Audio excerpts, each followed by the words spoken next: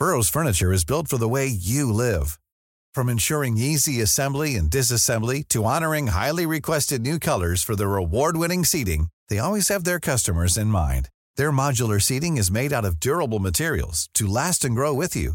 And with Burrow, you always get fast, free shipping. Get up to 60% off during Burrow's Memorial Day sale at burrow.com/ACAST. That's burrow.com/ACAST. burrow.com/ACAST.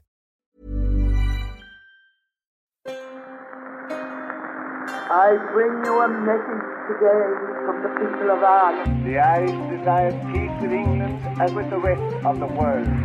It is a question of a republic. We want the creation of a new Ireland. I wish to talk to you this evening about the state of the nation's affairs. I wish to talk to you this evening about...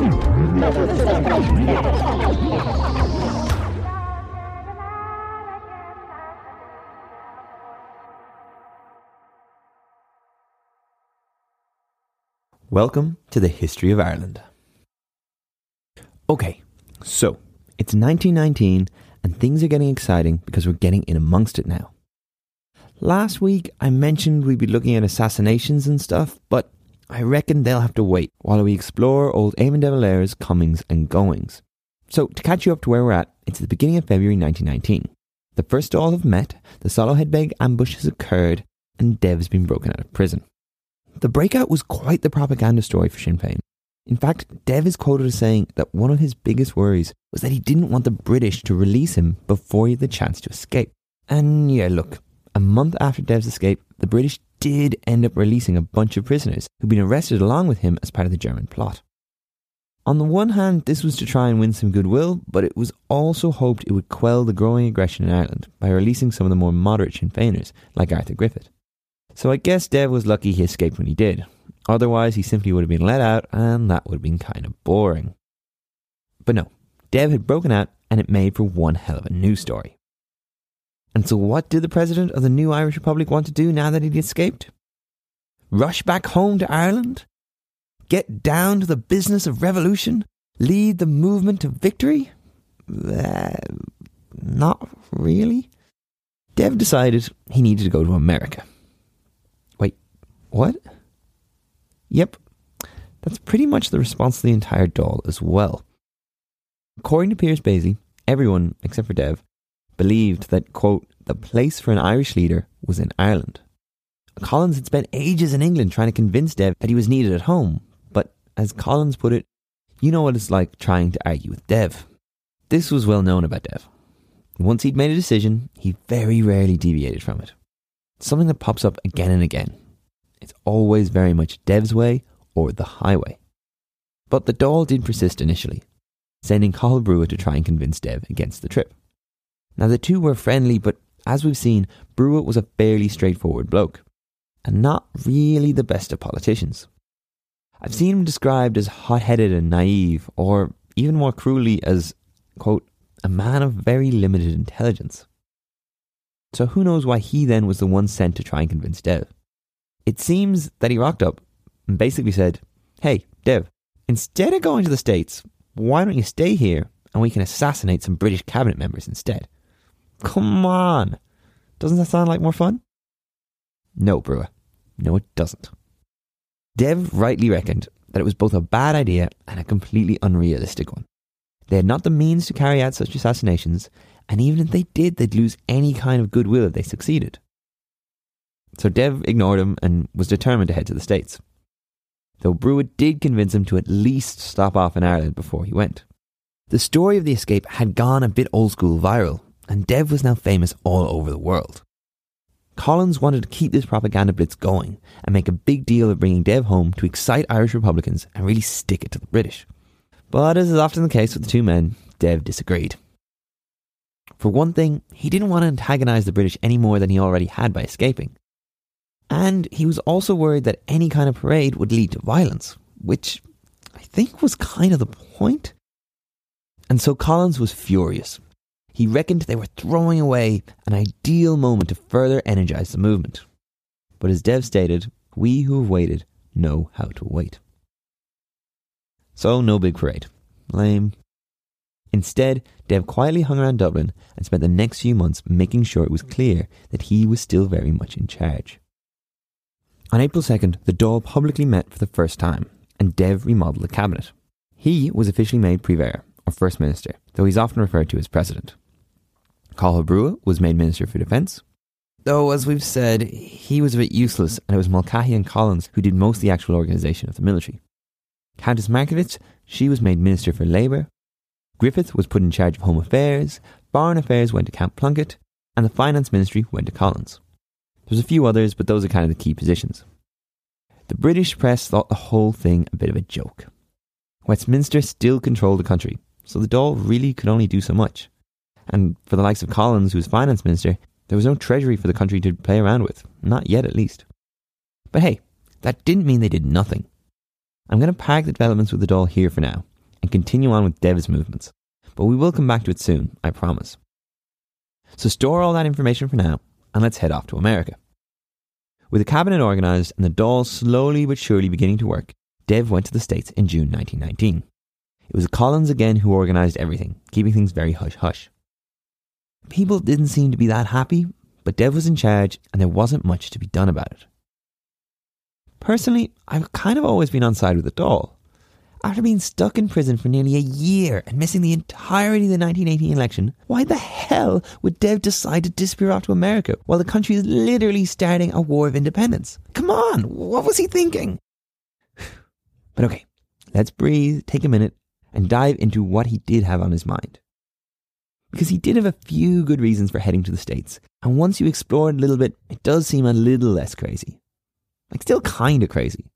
But hey, let's try and approach this like grown-up, unbiased historians, shall we? America had a huge influence on Irish politics for a whole bunch of reasons, and Dev was looking to use this influence to his advantage. First of all, there was a giant block of Republican Irish-American voters. The American Republican movement is something we've ignored so far, and to be honest, I don't want to dive into it too much right now. One country's worth of political factions is enough for this little podcast. Thank you very much. But the likes of Clan na Gael were big in America. They were pro-Irish Republic and well-connected, meaning that there was both a lot of political goodwill and money to be tapped into. On top of this, the American were Britain's biggest ally, and if Dev could win over the American population, this would put pressure on Woodrow Wilson, the American president, who then in turn would put pressure on the British. Or so that was the thinking. Dev reckoned this was the best way to put his newfound fame to good use. Woodrow Wilson held a firm belief that small nations had just as much right to self-determination than anyone else, and had been arguing this exact case at the Paris Peace Conference, which went on for much of 1919. Dev had hoped the Paris Peace Conference could really benefit Ireland. It was there that the post-war world was being created. Maps were being redrawn and small nations were gaining power after World War I. Sounds perfect, doesn't it? Well, unfortunately not. As we've already briefly touched on, despite sending representatives and trying to be treated as a proper international government, the Dáil was mostly ignored in Paris. Dev had considered going over, but the Irishmen already there had decided there was no point. If he went, he would be snubbed and that would just look bad, so best not to go at all. And Dev had already caused quite a bit of controversy in the international press on February 20th, stating that if the Paris Peace Conference fails to take steps to extend self-determination to Ireland, violence will be the only alternative left to Irish patriots. And so as the conference carried on and Irish self-determination looked less and less likely, Dev's rhetoric became more and more aggressive. As biographer Rory Fanning puts it, though De Valera played no personal role in any of the carnage of 1919 to 1920, he had, in effect, written a presidential blank cheque covering the killings that would take place while he was away in America. And so, with that blank cheque written, off Dev went. He would spend 18 months in the States, touring the country, giving speeches and raising money. He travelled from city to city speaking about the plight in Ireland, and it seems that he was pretty popular. Upwards of 70,000 people apparently came out to see him in Boston. It was with these speeches that Dev was most successful in his trip to the States. He won over the hearts and minds of a huge group of Americans and raised millions of dollars through a national bond system. In those days, that was literally enough to run a small country, which is exactly what the lads back home did with the money. We also can't talk about Dev's time in America without mentioning the Ojibwe Nation, which I might be mispronouncing, but hopefully not. This was, and still is, an amalgamated group of Native Americans from around Wisconsin and the surrounding states. While in America, Dev visited one of their reservations and endeared himself to the Native Americans in his speech. He spoke in both Irish and English, saying, "I want to show you that, though I am white, I am not of the English race. We, like you, are people who have suffered, and I feel for you with a sympathy that comes only from one who can understand as we Irishmen can." So I find this whole thing just very cool. At this period in time, there weren't very many Westerners standing up for the First Nation peoples, so hats off to Dev for backing the Ojibwe. And the Ojibwe, by all accounts, loved Dev. One of their chieftains, Joe Kingfisher, welcomed him saying, "I wish I were able to give you the prettiest blossom of the fairest flower on earth, for you come to us as a representative of one oppressed nation to another." It's fascinating to see how the Irish and Native Americans saw each other at this time. Dev was even made an honorary chieftain and given the name Dressing Feather, or Nene Ong Awe. Again, I've probably butchered that. What a cool little tidbit. Now, Dev did a little bit more in the States that we'll touch on at a later date, but for now I reckon let's wrap it up. I had planned to get into a lot more in this episode: the Squad, the G Division, the Dáil Courts, the Limerick Soviet, but Dev's adventures throughout 1918 ate more time than I expected, and the Ojibwe were just too cool to leave out. So that's all for next time, when we leave Dev traipsing around America and find out what was going on while he was away. Thanks for listening. Subscribe wherever you get your podcasts, and if you're enjoying it, tell your friends. It'll really help. You can also get in touch with us through thehistoryofireland.com or follow us on Facebook. If I made a mistake, let me know. The History of Ireland was written and produced by me, Kevin Dolan. Additional research and fact-checking by Robert Babington, music by Liam Doyle, and production help from Aoife Murphy. This podcast was recorded on the lands of the Wurundjeri people of the Kulin Nation. Sovereignty was never ceded.